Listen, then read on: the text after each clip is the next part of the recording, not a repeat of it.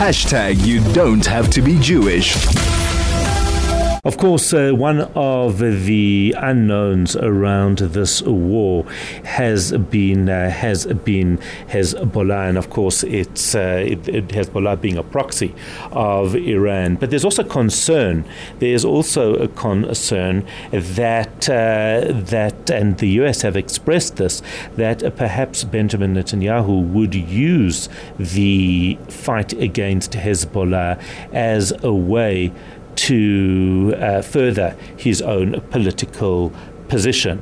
How much credibility or how much of a real concern is this? Dr. Eyal Pinko is an expert in the field of intelligence, hybrid warfare, cyber defense and security.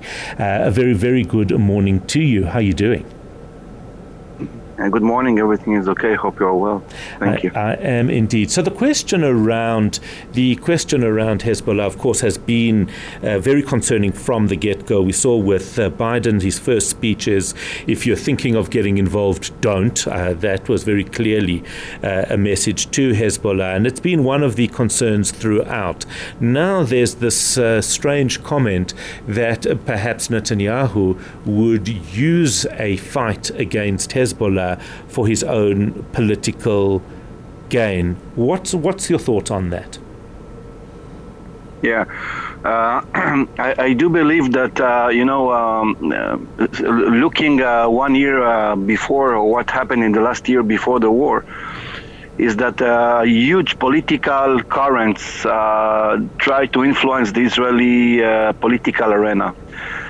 You see currents that are progressive, like people from Biden and Hillary Clinton and Obama and George Soros, many power that try to take Netanyahu out of power, including, by the way, former prime ministers as Ehud Barak and Olmert and people like that. And I do believe that now we start to see in Israel and the situation in which those powers coming back and trying also to influence the political arena and trying to set the mind of the Israeli citizens out from the war again to the political issues.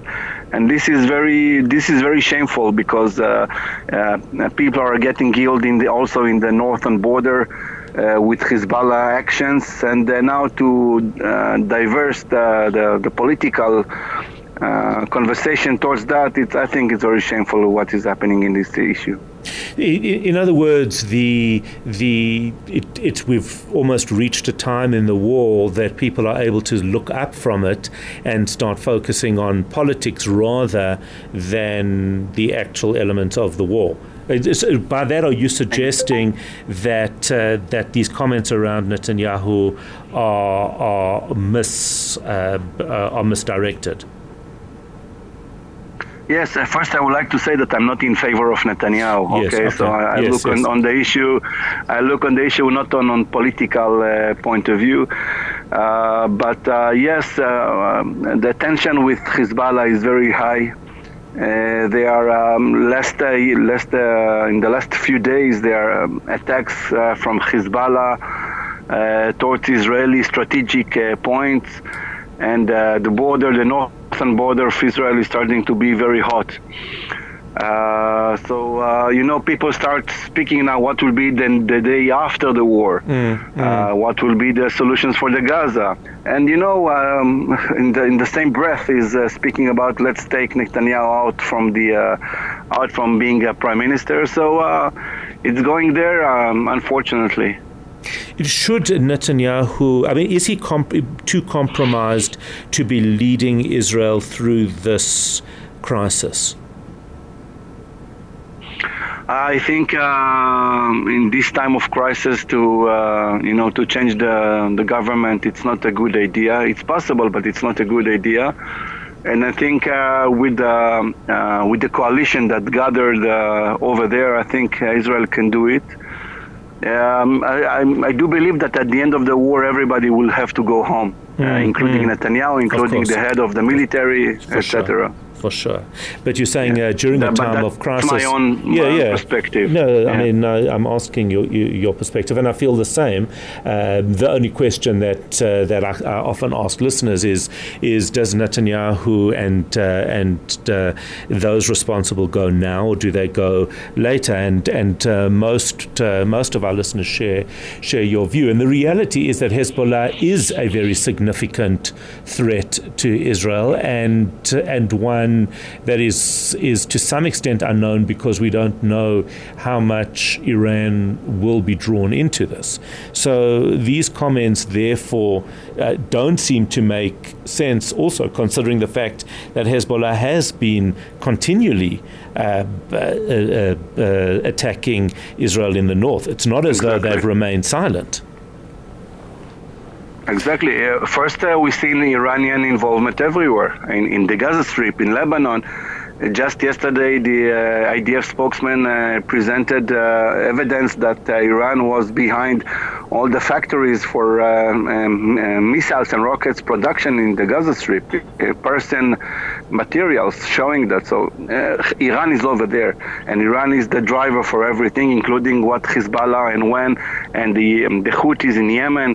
Iran is behind everything, is inside everything.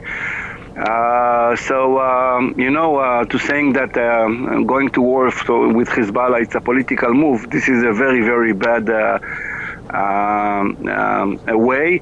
And I think this is also Biden's will not to go into any kind of war. And we see that he's pressuring Israel not to go to war because he doesn't want to go to war because of the election process and his way of thinking not to go to any kind of war.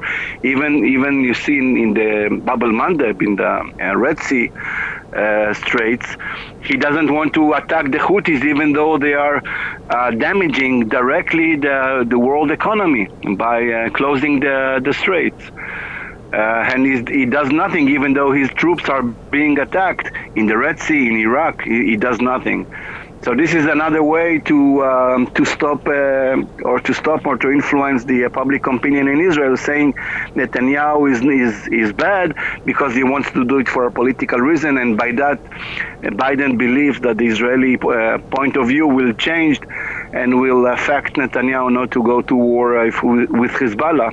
Once again, as you say, even though Hezbollah is attacking severely our troops every day. It's absolutely right, and that is where we leave it. A very interesting comments coming from the United States. I was quite surprised at it, given the fact that Hezbollah is a very real factor in the war and isn't something that isn't an organization that's been brought into it just for a political gain. That's Dr. Eyal Pinko, expert in the field of intelligence, hybrid warfare, cyber defense and security with the Department of Politics.